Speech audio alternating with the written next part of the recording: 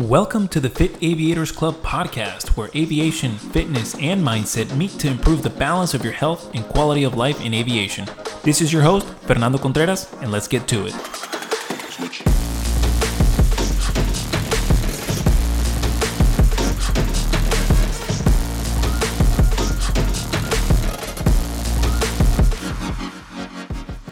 On today's episode, I get to chat with Pietro Marsala. He is the first pilot to obtain a first-class medical approved to take insulin to treat his type 1 diabetic condition.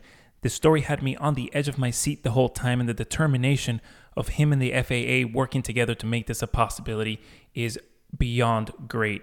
This story is full of emotion, full of discipline, full of perseverance. I think you will greatly enjoy it as much as I did.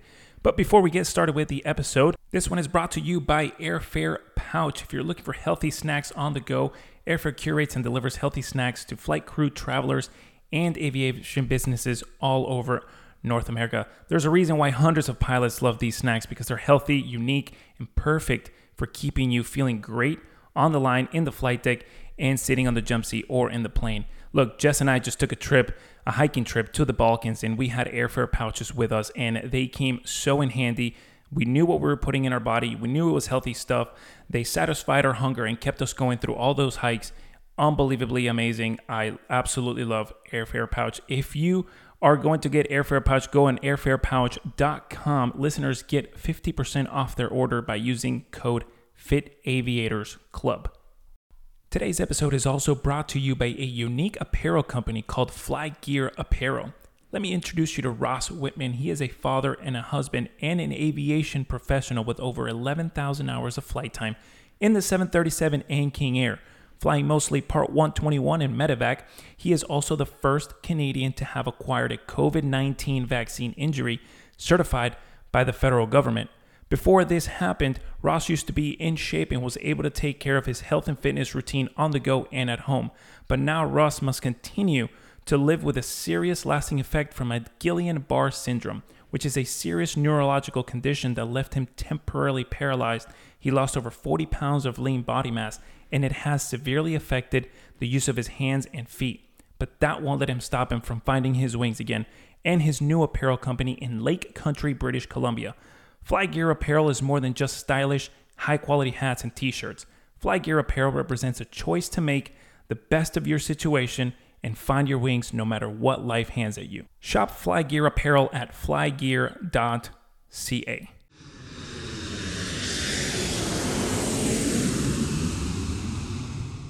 Hey, Pietro Marsala, thank you so much for taking time out of your busy day to be on the podcast today. I'm super excited to get to know you a little bit more, share your story, and also just share to the world the amazing things that you have done.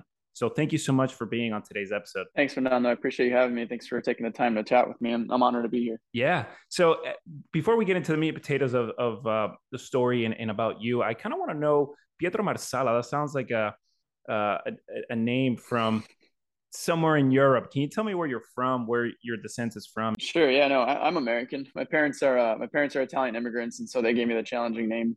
And this is a name that was given to my grandfather, and so as traditional Italians, they pass it on to their kids, the names of their father. And so, yeah, my parents are Italian immigrants, like I said, and I was born in Chicago though, and I live in Phoenix. Okay, cool, man. You must like the heat, dude, because Phoenix is hot out there, man. It's way too hot. I don't know, man. Miami's just as hot. The humidity makes it even hotter. I don't know. That dry heat, it's kind of like, I can't get used to it. It's funny because people from Miami will always be like, yo, that heat over there, and it's way too much. And the people from Arizona say it's different. So it's just funny how it goes. Yeah. So what part of Italy specifically, and have you gone there to visit? Yeah, definitely. So yeah, I have gone back to visit my, like I said, my parents are immigrants, so most of my family still lives there. Their families are both there, and they're both on each side are one of 5 kids, and so you can imagine I have a lot of cousins and a lot of aunts and uncles and whatnot. And so when I was a kid, I'd go back frequently. I'd spend my summers there. My parents would take us. I was pretty fortunate. My parents would, take us to and from Italy, and we'd spend 6 to 7 weeks there, so, Wow. a year. And they're from the south. They're from Palermo, Sicily, the island. Okay. Oh, wow. That's really cool. That's the one area in Italy that Jess and I would love to go visit next. It's beautiful over there, man. There's so many things to do in Italy, and like if you went for 6 to 7 weeks, I mean, you really get to know a lot of the culture in that amount of time, no? Yeah, definitely. I mean, growing up, my parents spoke Italian at home, and I didn't learn English actually until I went to school, until I went to kindergarten. Just because my parents had broken English, and so they would speak Italian at home, and then we'd go to school and learn the Italian. But I mean, going to Italy and spending those 6, 7 weeks there with your cousins, and if you didn't speak the native language, obviously you were going to struggle for 6, 7 weeks, pretty much being mute. I bet. I So bet. You were forced into You had to learn Italian, man. yeah, like it or not, here it came. Do you still speak it? You still fluent? Yeah. Still fluent. My Oh, parents really are, cool. yeah. Yeah, no, I grew up speaking it, and so we never really lost it. We went back frequently, like I said, and so just keeping in touch. And my parents always had Italian TV on, and so you couldn't really get away from it. But I'm definitely thankful to have learned a second language. I mean, it's definitely come in handy. Nice, nice, nice, nice. So I have two questions for you. First one is, do you follow soccer and what's your favorite team in Italy? Yeah, I do follow soccer. I'm a diehard. AC Milan is my team. So yeah, so I grew up watching them. You know, it's funny. My brothers are a little bit more Americanized. I'll say it. Mhm. They're more into like the American sports and and American football and stuff. And I kind of follow my dad's tracks with soccer. And so I grew up watching them. And yeah, I try to catch every game. Obviously, with this career, it's not easy Right. anymore. But Yeah. yeah, phone goes on silent, notifications off, and then get to the hotel and watch the There games. you go. Nice, nice, So nice. And yeah. okay, the second question is Italy, man. It's so much talent in motorcycle racing. Do you follow MotoGP at all? Are you a Valentino Rossi fan? No, I'm not a Valentino Rossi fan. Not that I Oh, dislike him. I just don't follow MotoGP closely, honestly. I like racing. I just don't follow like I do religiously with soccer. But I know it's a huge F1 in Italy is huge, and so is MotoGP. My cousins are all into it, but I kind of just stick to Milan. That's my thing. yeah, dude. I went to Italy a couple of months ago and we were Valentino Rossi retired last year. Right? And Yeah. dude, I mean, there's so many people with their sports bikes out in Italy. It's just like a normal Yep. thing. And so many of them wear Uh-huh. the number 46, kind of representing it. 6. Yeah. It's sick, man. I think that's really, really cool. He is obviously a legend in the A MotoGP. big deal. It's amazing, incredible. Hopefully I get to meet him one day. But yeah, Yeah, so that'd be great. yeah, that'd be awesome. So let's talk a little bit more about you. I'd love to know how you came to be an airline pilot. I know it's always been a dream of yours, but you had a major obstacle get in the way, and I want sh- for you to share how you overcame that obstacle, what the obstacle was, and the true power of following your dreams and that dedication that it took you to get there. Yeah, it's been a long journey for Fernando. I'm a type 1 diabetic, and so up to a few years ago, what that meant was that I could not be an airline pilot simply because the way the rules and regulations were put in place with the FAA. They stated that anybody that was an insulin dependent diabetic was not allowed to carry a first class medical, period, no matter how controlled you were or are. It didn't matter. What mattered is that you took insulin, and they viewed that as a disqualifying drug. And so, I obviously had this dream of becoming an airline pilot. I'm sure much like yourself, growing up as a kid, like I said, going to and from Italy, being around airplanes and airports, it kind of just sparked my interest from a young age. And so I was 18, and I decided to start flight training. I was in my commercial flight training at the time. I think it was my commercial multi-engine training, and I was 21 years old at the time when I was doing this, and I started to feel a little bit off. I started to not feel well, and what I mean by Wow. that is I'd lost 10 pounds in a week. I had been always thirsty. I was feeling really fatigued, waking up multiple times in the middle of the night to urinate, and it was just very unlike me. I was somebody who slept through the night comfortably. And again, at 21 years old, so I knew Yeah. something was up, but I never imagined it could be diabetes. Well, I spoke to my mom and I said, "Hey, let's go see a doctor," and she agreed. And so we went to see our family physician. He looks at me and he says, "Well, these are the symptoms of type 2 diabetes." And I was like, first of all, I didn't know there were two types of diabetes. I didn't know there was type 1 or type 2 or what the difference was. To me, diabetes was just something that happened to people that got older that didn't take care of themselves. My grandparents had it in their older age, and I just saw them, prick their finger, draw some blood occasionally, and get a blood sugar reading. But I didn't know. I just thought it was something that people got if they didn't take care of their health. And I'm thinking to myself, I've been an athlete my whole life. I'm young. I'm 21 years old. What do you mean diabetes? This is something that happens later. And so he goes, "I'm going to run some blood work on you to confirm if it is diabetes or not." And so I said, "Okay." So he comes back a few days later. He calls me back into the office and he confirms that it's type 2 diabetes. And so Wow. I was Yeah. like, "You got to be kidding me, diabetes at 21." And so by that point, I had figured out that, if it's the one that I don't need to take insulin for, that I can continue flying and continue pursuing my dream of becoming an airline pilot. So obviously I was crushed at 21 to hear that, but I Sure. knew Yeah. that it wasn't career ending at least, you know? And so they decided that they needed to get me to stabilize my blood sugars and bring me on insulin immediately to stabilize my blood sugar. And so I had lost my medical because I had to go on the insulin, right? I had a first class medical unrestricted. And so my goal was to get a first class medical with a special issuance to allow myself to fly on insulin as a type 2 or off insulin as a type 2 diabetic. Well, 2 months into the insulin treatment, I'd leaned off the insulin. I'd worked really hard with diet and exercise. I was told that if I watch my diet, I eat low carb and I exercise frequently, that I can lean off the insulin and I can stabilize on oral medication only. And so I was obviously motivated and dedicated to doing that. So I started dedicating my life to the gym, dedicating my life to eating healthy, and not that I ate unhealthy before, but I Mhm. just wasn't health conscious. I wasn't watching what I ate necessarily. And so I really was watching closely and motivated Wow. myself. I got off the insulin within 2 months. I showed the FAA 6 additional months of stabilization on the meds, on the oral medication, got my first class medical back. Life was good again. I was just, okay, here am I at 21. I have diabetes. It's unfortunate, but I can manage with diet and exercise and I can do this. I'm a pretty disciplined person as it is. And so I was like, I can do this.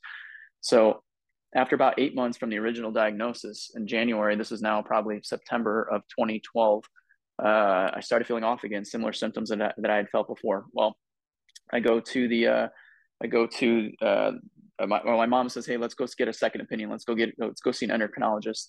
And so I did. I went to see a blood specialist to get a second opinion because I was feeling off again. And he looks at me and he says, well, these are the symptoms, or you don't fit the bill of a type 2 diabetic, is what he told me, literally word for word. And I said, well, what do you mean? He says, well, first of all, you're lean and you're young.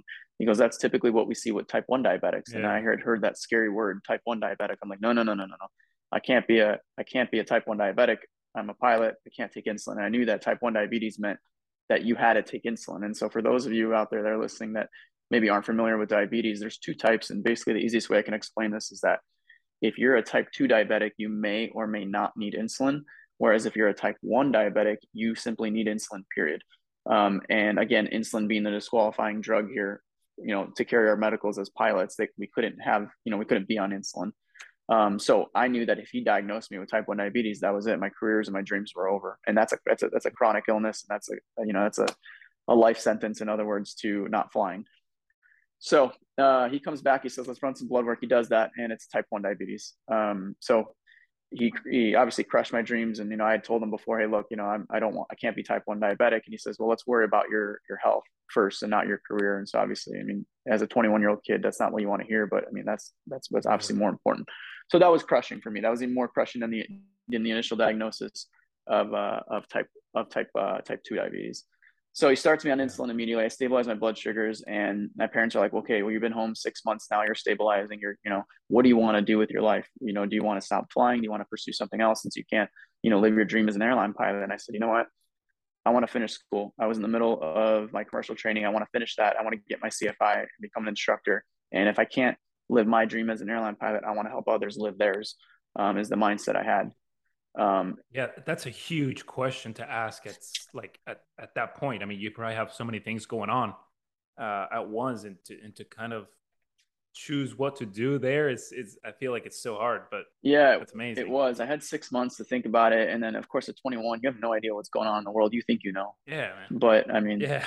we've all been there. But yeah, it was a tough choice to make. But I decided, I'm going to continue flying. I'm just going to see where this leads me. If I don't like it, I'll do something else in my life. So I went back, Right. got my CFI, and this is kind of where it started to dawn on me. I'm like, wait a minute, I'm 2 years into instructing at this point. It's 2016, and I'm like, okay, what is going on? So like, I'm like, the FAA will allow me to sit with a student pilot and fly an airplane. Yet that student pilot may or may not have any flight time, no experience, and they're worried about Right. me passing out. But yet, on insulin, obviously the risk for those of you again that don't know is hypoglycemia, low blood sugar, and if you're well controlled, you don't have this happen. I've never had this happen to me or even come close. But the risk is if you take too much insulin, you can go too low and you can pass out from it. Is the risk, right? And so my question was, why is the FAA allowing me to sit with a student pilot who may not know how to fly? And if something happens to me, that pilot's going to have to bring this airplane down. But yet they won't let me sit in a 121 setting with another professional like yourself. Who's already qualified and knows how to fly, Exactly. right? Yeah. Yeah, Yeah, you yeah, got it. And so it kind of dawned on me that this is kind of weird. It's kind of strange the way the rules are written. And so I started doing my homework and figuring out that nobody had been approved on insulin, period. There had been some of that have tried and have come up short. But nobody Mhm. had proven that it was safe to do. And here's me doing this 2 to 4 flights a day for thousands of hours already, within those couple of years of flight instructing, Yeah. showing that this can be done safely. And I'm like, the FAA needs to see this, and I need to figure out how to get in the door to show them this. I don't know how I'm going to do it, Mhm. but I'm going to figure it out. Is kind of the mindset I had.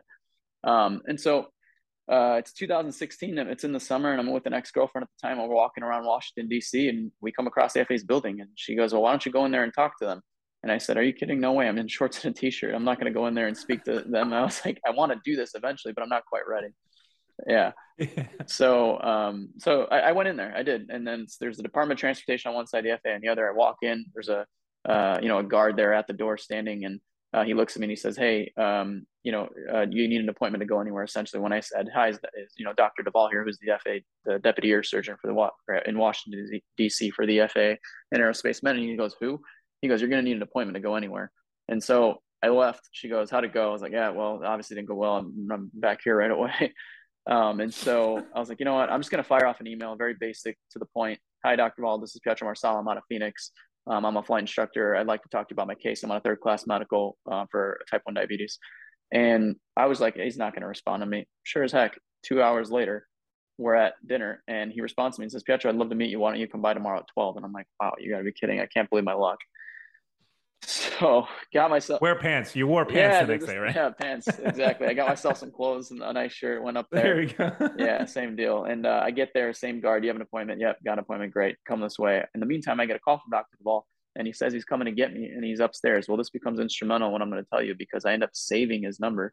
And what I mean by that is because most government officials, when they call you, it's from an unknown or an unrestricted number, but he called me from his desk line, and so I was able to save it, and it becomes instrumental again in what I'm going to tell you. And so brings me upstairs and says, "Hey, look, I don't have much time for you, but I'd love to hear what you have to say." And we're a few minutes into this conversation. He's like, "Yeah, I start asking him questions. And needless to say, we were there 2 hours, mind you. He said he started with, "We don't have a lot of time," and then we were there 2 hours talking Wow. about this. So I knew I had sparked his interest. Basically, the questions I was asking him were head scratchers. Why is it that the FAA allow me to fly with a student pilot and not a 121 setting? And he kind of gave me the Mhm. answers, that canned government responses, honestly, like, I wasn't here when we made the rule, blah, blah, blah. And then I asked him Yeah. some other hard questions like, hey, can I not, maybe I can't, how about issuing a medical on the premises that I can't act as PIC or I can't, I have to act in a multi-crew environment only. And he basically turned me down and said, no, unfortunately, if we issue you a special issuance medical, it has to be issued the same way we issue it to everybody else in the sense we can't put these limitations on you. You have to be able to act just like everybody else does with the special issuance. And so, okay, I was like, all right, well, my last point that I wanted to make was, okay, I use a continuous glucose monitor. I guess I could show you what it looks like. So this is a continuous glucose monitor, and Oh, this wow. allows me to read my blood sugar every 5 minutes of my life without testing my glucose values. And so Okay. basically, it's really simple. It's a three-component system. It's a sensor that I wear on my arm, as you just saw. That gray piece is the transmitter, and this transmitter emits a signal to my phone via Bluetooth, and it gives an update every 5 minutes of where my blood sugar is. Wow. And more importantly, not just where it is, but where it's heading and the trend at which it's moving. And so I use this technology to be proactive in my management. In other words, Mhm. I can predict myself from going high or going low, especially while I fly, so that I can manage myself in a safe, healthy range. And I was explaining to this surgeon who might have studied medicine maybe in the 60s or 70s, and with all due respect to him, a lot of technology has changed quite a bit over the years, and as so has insulin. And so here's me essentially trying to sell the surgeon on, hey, this is what I use to stay safe, right? Yeah. So I Yeah. wanted to leave him with data. He didn't want any of it in the beginning. He just said, no, no, that's okay. He goes, go ahead. We'll keep in touch. And he goes, I think you're onto something here. Is kind of the way we left that conversation in June 2016. Well, I decided based on me having his number, I was going to poke the bear, once a month, once every other month, and just call him and see if he answers. And I kid you guys not, he would answer me probably 80% of the time. And if he didn't answer me, he would call me back same business day if I left a voicemail, which was obviously, a great relationship I developed with this individual. Yeah. And he was really, really nice guy. So we would go back and forth. We talked quite a bit. And I'd poke the bear once a month. Hey, Dr. Ball, how's it going? This is Pietro Marsala. I'm out of Phoenix. I just wanted to, check in to see if anything has changed. No, nothing's changed. We're working on something, but we're not quite there yet. And he would share things like, I think you're going to be the first, because nobody's been able to supply us with this amount of data to show that it's safe to do.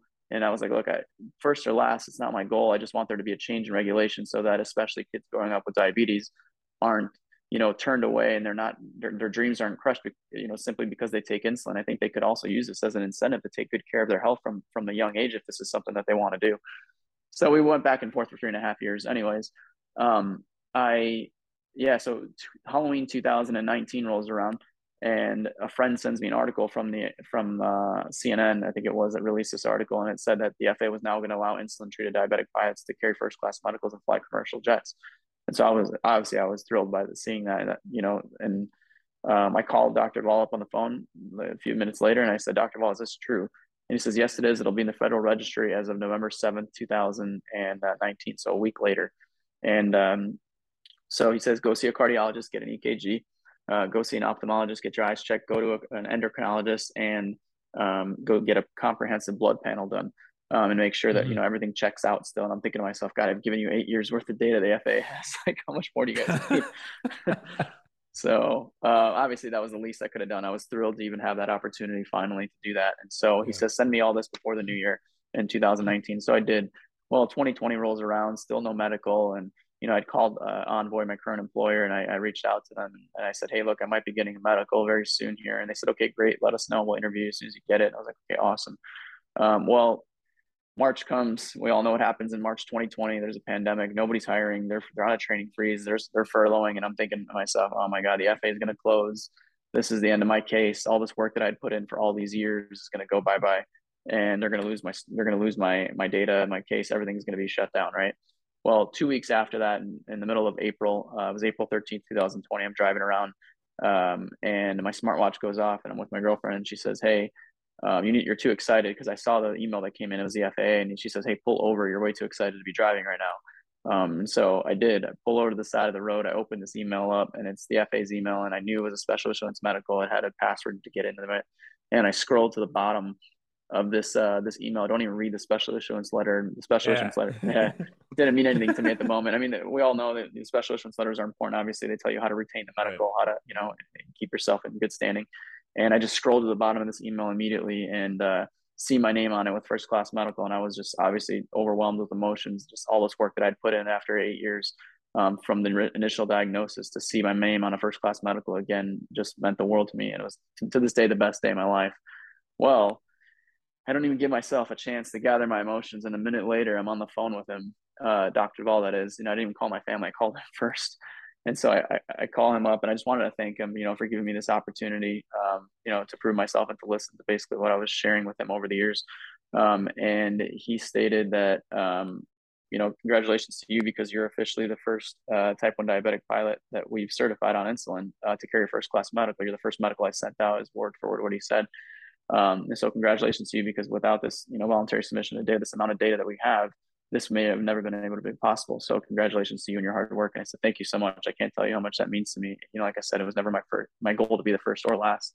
Yeah. Like I said, I just wanted to see a change for others that can benefit from this as well. And so, that's kind of how I got to where I got to. And, now I'm employed as an airline pilot, living my dream, and life's good again. It was a longer journey than I wanted, but, I wouldn't change it for the world. It was something that needed to be done. And I'm so happy to, have played my part. It's such an inspiring story, and what you went through for all those years. I mean, the consistency, the discipline, the wanting to just make your dreams a reality is truly remarkable in what you did, not just for yourself, but for everybody now who's going to be able to obtain a first class medical with this condition.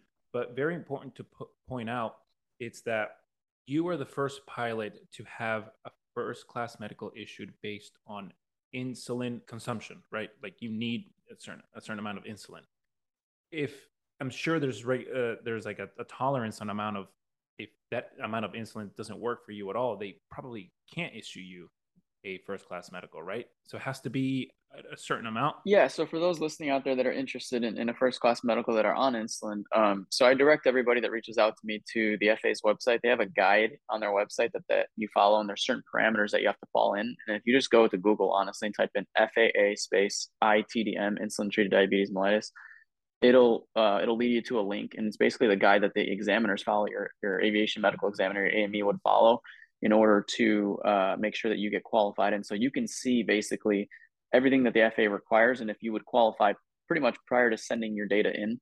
And so that's why I recommend everybody going to that's interested in this new change in protocol. So yeah, certain people obviously don't fall within those parameters, and certain people do, and that's why they have that bar set. And so for those that maybe are a little bit outside of those parameters, keep working towards it, because obviously it's an obtainable goal. If I did it, others can do it as well. Yeah, I mean that's amazing, man. Thank God for this new technology now that allows you to have such close monitoring and trend. That the trend is incredible because you are gonna have a heads up on what's gonna come out. If you're Right. gonna need a certain amount of insulin or not.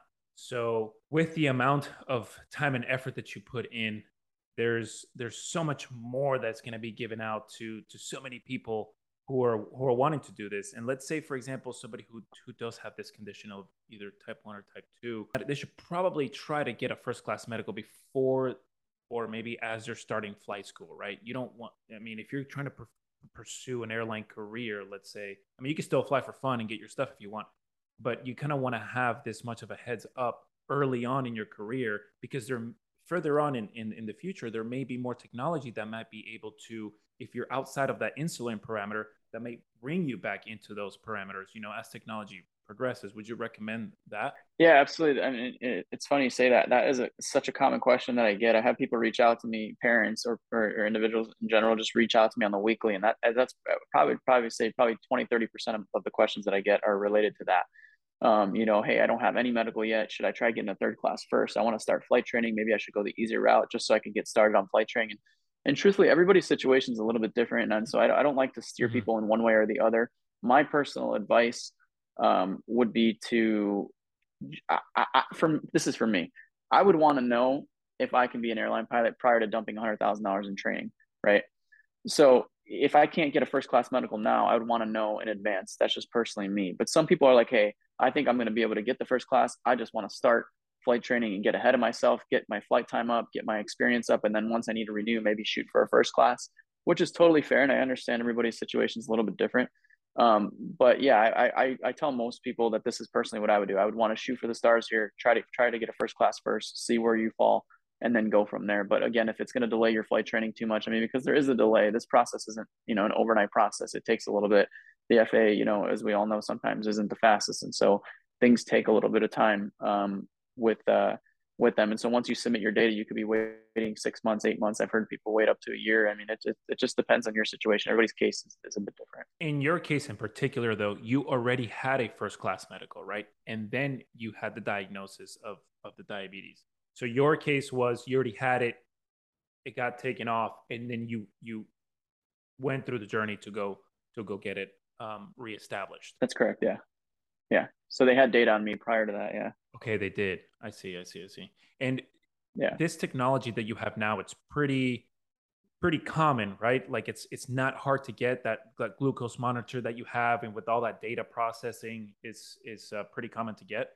Yeah, so this. I didn't spend enough time when I was talking about the story on this, but I really want to emphasize that this was the game changer.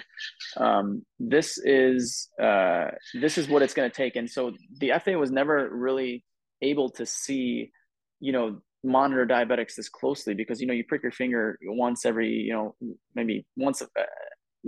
I would say 5 times a day, 4 times a day. Typically, a diabetic would prick Yeah. their fingers. Those finger sticks that you use they're quite expensive, even with insurance. And so the amount of data that this is able to show the FAA, this continuous glucose monitor, they can really track, and it's not hard to see who's controlled and who's not controlled. So this is the game changer. This was what the protocol is based off of. And if you want to get a first class medical on insulin, you have to wear one of these. It's part of the requirement, and that we all agreed on when they were developing this. And we were talking about it, which I Yeah. completely agreed with. I think I agree with the FAA here. I think Right. that's absolutely necessary. To fly commercially, to fly for an airline and carry the general public around. This is the game changer. This is the way we stay safe. Yeah, I mean, I totally agree with that, and I think a lot of things here in the story that you just shared. Sometimes it takes a certain individual to believe in something or someone, and I just go just to say this, that even you as a person, you don't have to be the director of the flight surgeon department of the FAA. You don't have to be the CEO of something. You could just be any person, and just know that you have the power to, that if you believe in someone or something, you may be able to change somebody's life drastically. I do that every day when I'm either at the gym or I'm trying to help somebody change their life with health and fitness, or pushing somebody towards their goal. This doctor, Dr. DeVoll, he believed in you. He gave the chance for this to happen, and he, you know, made this happen. And for you to be able to have this, and for everybody else who is upcoming to be able to have this opportunity, I think I want to have a special message sent to him, saying you never really know how important it is, no matter how little it could be, that you can impact somebody's life, but just believing in them. Yeah, that's exactly right. I mean, without him believing in this, I mean, because I'm sure there were people there that maybe didn't believe this was possible, and he gave me a chance. He Right. gave me the time of Right. day to listen to me, to go over the data with me on the phone for the course of those 3.5 years that we were chatting. For him to believe in me and to trust me and to watch me develop, all these flights that I was doing for 2 to 4 flights a day for 5,000 hours of flight instruction time is what I did. To show him this amount of data, and to volunteer that data, and for him to take me seriously and give me the time of day, because he didn't need to do that. Let's be real. He didn't have to do that. He did it out of the kindness of his heart. And he saw what I saw. We had the same Yeah. vision, and I can tell that he believed in what I was saying. And not only did he believe it, I was providing the data I mean, he had to believe it. It was, the data was there, right? So he knew that it was safe to do based on what I was providing. But I'm thankful and eternally grateful that he gave me that opportunity to prove myself. Yeah. I mean, dude, anything with data, it's the only way to prove something. I had a college professor, and I was taking statistical thinking, and he said, it's like, this is the first day of class. He was like, the dollar bill, how it says, "In God we trust." Well, in this class, it's in data we trust. Without data, you ain't getting nothing. Fair Yeah, enough, dude. exactly. It's so true. I Yeah, think that's one of the biggest statements that I've yeah, heard in college that applies to real life, and I've applied it to so many things in life. But it's awesome that you were able to get all that data, track it, everything that was being able to be at your disposal to be able to provide this information for him and the FAA. That's truly remarkable, and thank you so much for sharing that, man. I think it's a very inspiring story, not just to hear, but for everybody else who is going to hear this episode. And regarding that, I want to get more into your mindset. I think it's truly remarkable that you pushed through all those years with that. And I just want to dig in, pick your brain a little bit about what your mindset is and how you were able to overcome all those obstacles. Because I know at some point you made this story flow very, very smooth, but I know at some points there were times where the stuff got really, really hard. You probably felt really yeah. down, and just to get that courage to come back up and continue is totally amazing. Thanks, Fernando. That means a lot to me, coming from someone like you who dedicates their life, helping others achieve their goals and whatnot. And so I appreciate the kind words. Thank you. Thank you, man. I appreciate that too. So I really want to get to, you are the first pilot to have approved first class medical with insulin. Now your life and also your career depends on a huge amount on nutrition and fitness. How do you carry nutrition and fitness as part of your lifestyle now that you are in the airlines? Yeah, so I mean, obviously, as you know, and as others know that do this job, that it's not easy. There's not a lot of routine. I was used to working essentially a 9 to 5 as a flight instructor. I mean, not necessarily, but pretty close to a set schedule.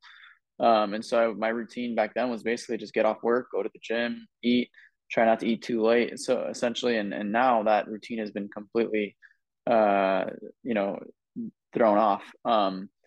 Being an airline pilot, as we know, that there's not much routine in our schedules, right? We one week, we're working nights, one week we're working mornings, one week we're Mhm. flying all kinds of various hours throughout the day.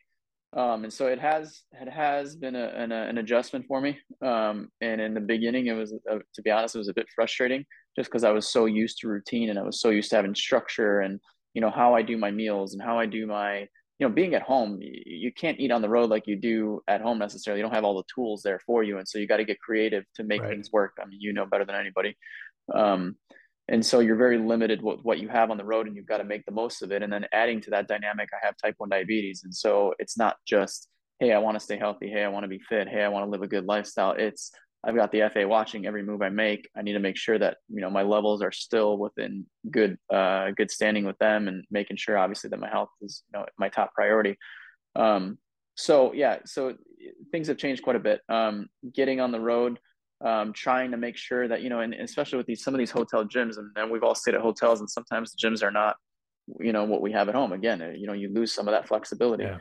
And so just trying to make the most of cardio, trying to make the most of what you have at your disposal, to me is something that's been a challenge, but I'm learning to adapt. And I'm learning to find out, based on where I'm going on that trip, what hotels they have, what gyms they have, and just trying to get some sort of fitness in while I'm on the road. And setting realistic goals has always been my thing in life. Set an obtainable goal that you can obtain. Don't be unrealistic. Don't say, you have a 5 a.m. van every day and you're gonna work out at 9 p.m. every night. That's not realistic, and I'm not gonna meet those goals, and I'm just Right. gonna disappoint myself.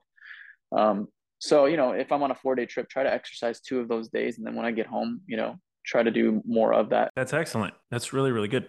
That do you like this is part of your lifestyle, but do you ever feel that there might be too much pressure that makes the lifestyle be too like how do I say it? That makes it not enjoyable because the FAA is watching?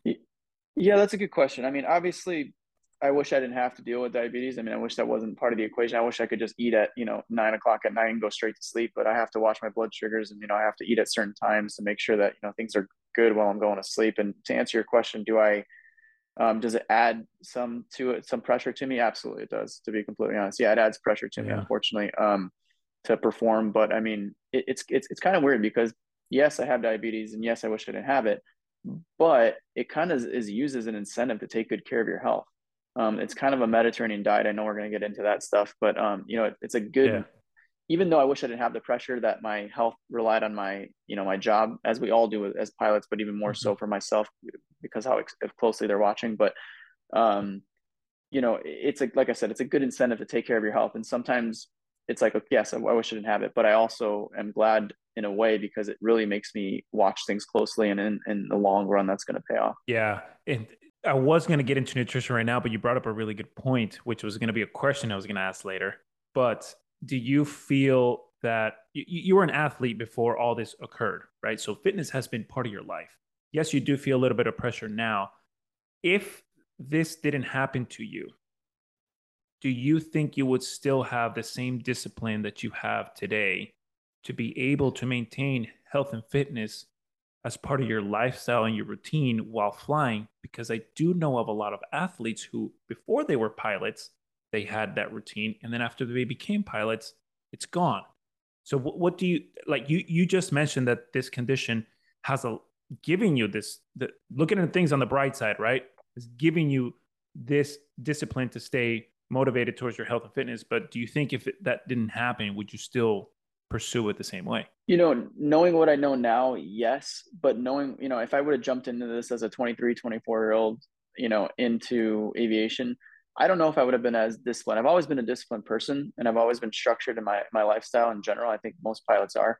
Um, but to say I would dedicate as much time as I do to fitness and exercise, I don't know, maybe I would do 60, 70% of what I do now, because it's always been a goal. Obviously everybody wants to look good, feel good. Obviously that's always, yes, that's Yeah. everyone's goal with this. Um, but I think that this has really pushed me to another level, to of health and fitness. I was never someone, I was 21 when I was diagnosed. My fitness to me was cardio, playing soccer. That was how I got, I was never a gym guy. I never went to the gym. It was never really part of my routine. And then when they told me that, hey, this is what you need to do to control your blood sugars, I was in there 5, 6 days a week, sometimes overdoing it, because I was so motivated and so like I said, motivated to get my medical back. And so I think it's just become part of who I am, and it's kind of molded me into who I am today. And again, I'll say this again, I wish I didn't have diabetes, but it also has played a part in molding me and who I am today, and how disciplined and structured I am with my routine, my lifestyle, my goals and whatnot. It's kind of, like I said, made me who I am. Yeah. What would you say is the most important thing you learned throughout that journey?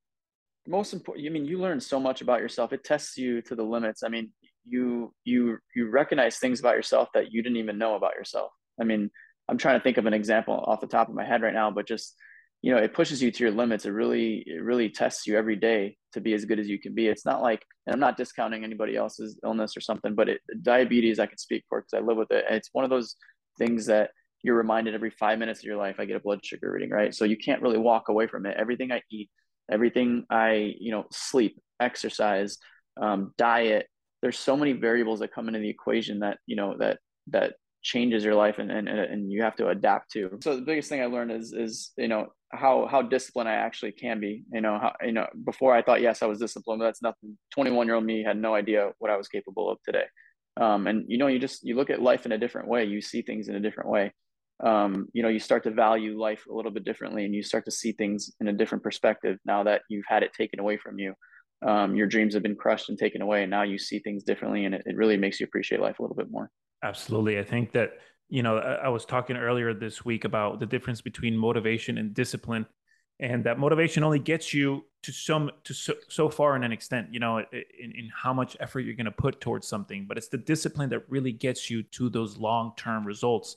And discipline has to come in order for you to obtain discipline. This is not a thing that you're just born with, right? You learn it throughout time, depending on your childhood and things that you have experienced.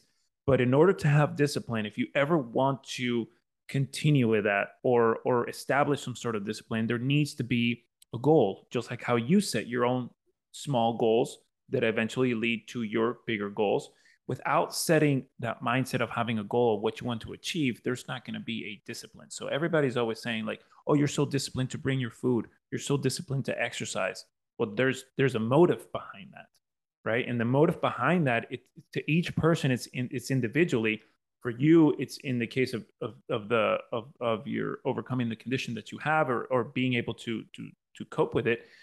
And then for other people, it might be something different.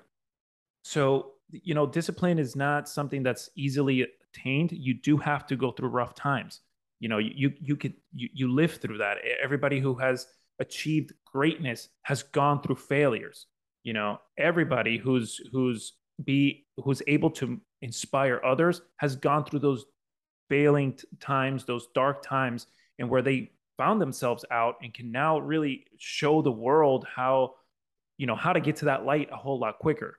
And I think you show such a great example in not just in your story of being the first pilot to have the first class medical with insulin, but just your own personality, your discipline, your motive, your dedication to live out your dream has totally sparked the lives of so many, because now you're speaking at either conventions or conferences with diabetes, right? You just spoke at somewhere where there were airlines that were hosted.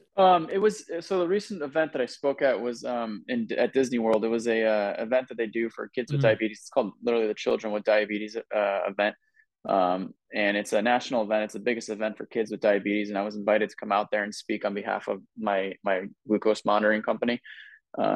And they invited me to come out to speak to 600 parents of newly diagnosed kids, basically to hopefully share my story and give them hope that their child's life isn't limited simply because they have type 1. And that's really what my goal is. And I think, yes, I'm an airline pilot and I love that, and I love doing what we do, but I am also more than that. And my goal in life is to dedicate my free time, as much as my free time possible, to helping others, achieve their dreams, much like yourself, via diabetes. And so my goal isn't necessarily to inspire others to be pilots, with diabetes. I just want them to know, especially the kids, to know that their life again is not limited because they have the setback, and that they can achieve their goals, whatever those goals are in life. They can do this. Hopefully, they can use my story as an example. Yeah, that's truly remarkable, and that's really really great.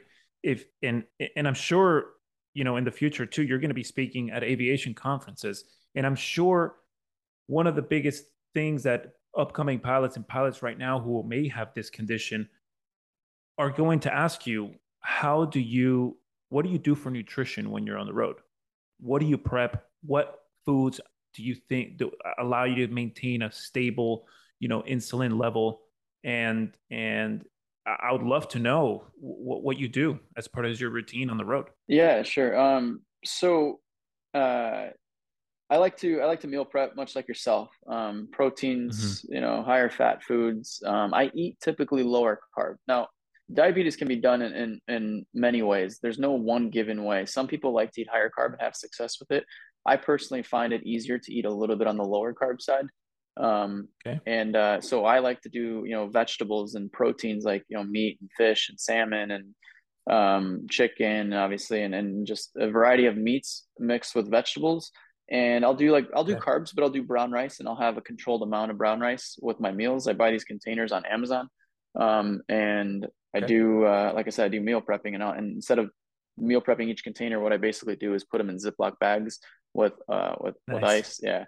And so I'll put the ice packs in my cooler as well. I've got a cooler similar to yours, just the Yeah. typical Luggage Works cooler. It's pretty big, and so I'm able to pack a good 4 days worth of food, at least 6 to 8 meals worth.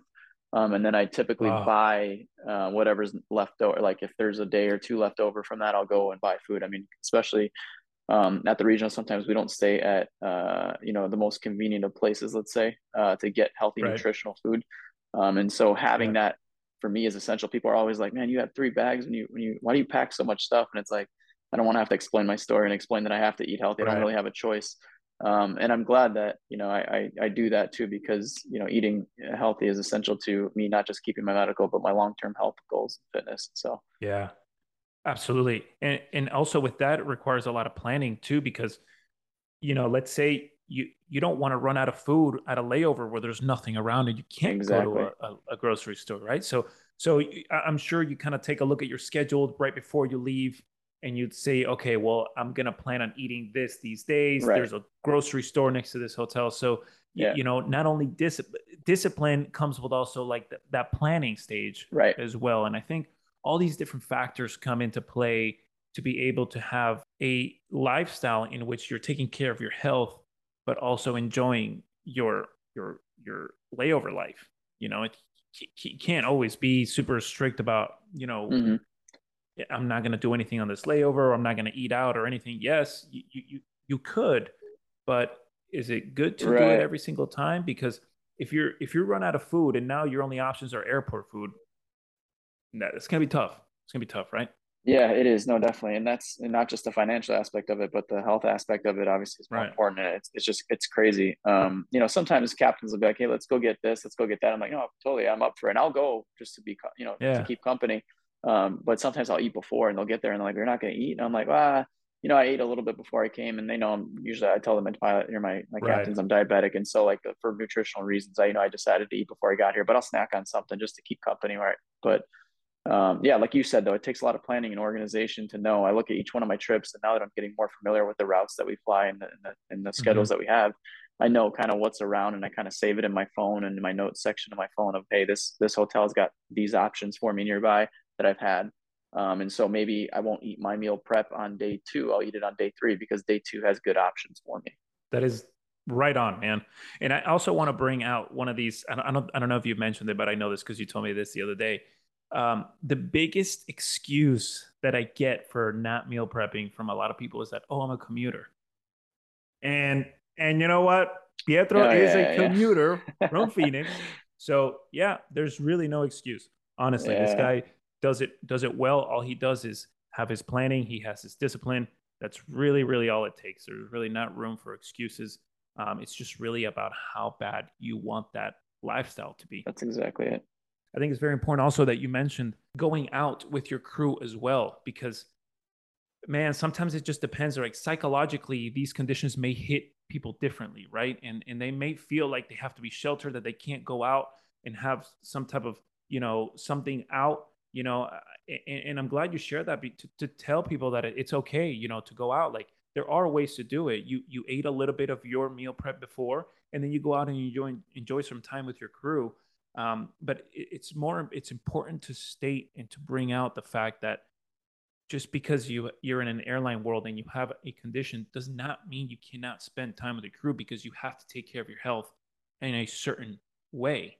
You could still do both, and you do it perfectly, man. I'm honestly, it's very inspiring to be able to talk to Thank you. you I and just to appreciate hear that. your story and hear everything. And I think just beyond your story, you as a person are a very, very inspirational person. And I think that this is only the beginning on how many people you're going to impact in your career.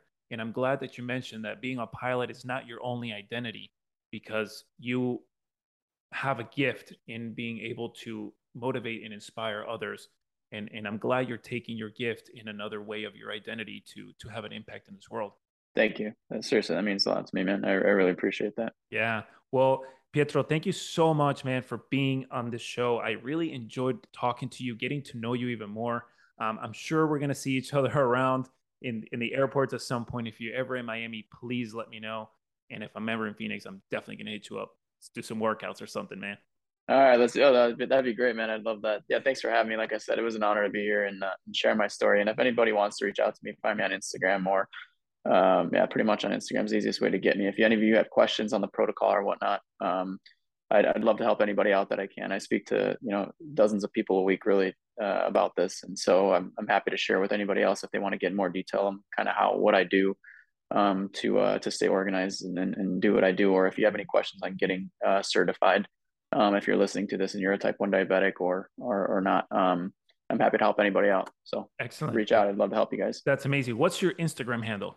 It's you can search my name, or you can find me at Fly Type 1, and the number 1 at the end. So just Fly, FLY TYPE 1. Amazing. And what about for the people who don't have Instagram? Can they reach out to you with like an email or something? Yeah, definitely. I'm happy to share that. Yeah, my personal email is my last name, so Marsala, Marsala 1990 at Gmail. Perfect. Thank you. I'm sure you're going to have a lot more people reaching out to you, and you're going to change the life of so many others. Thank you, man, for being on this show. A big thank you also to Dr. DeVoll, who believed in you and made this happen. And thanks for being on here, man. And I'll see you soon. All right, Fernando. Thanks so much. Thanks for having me. Take care, guys.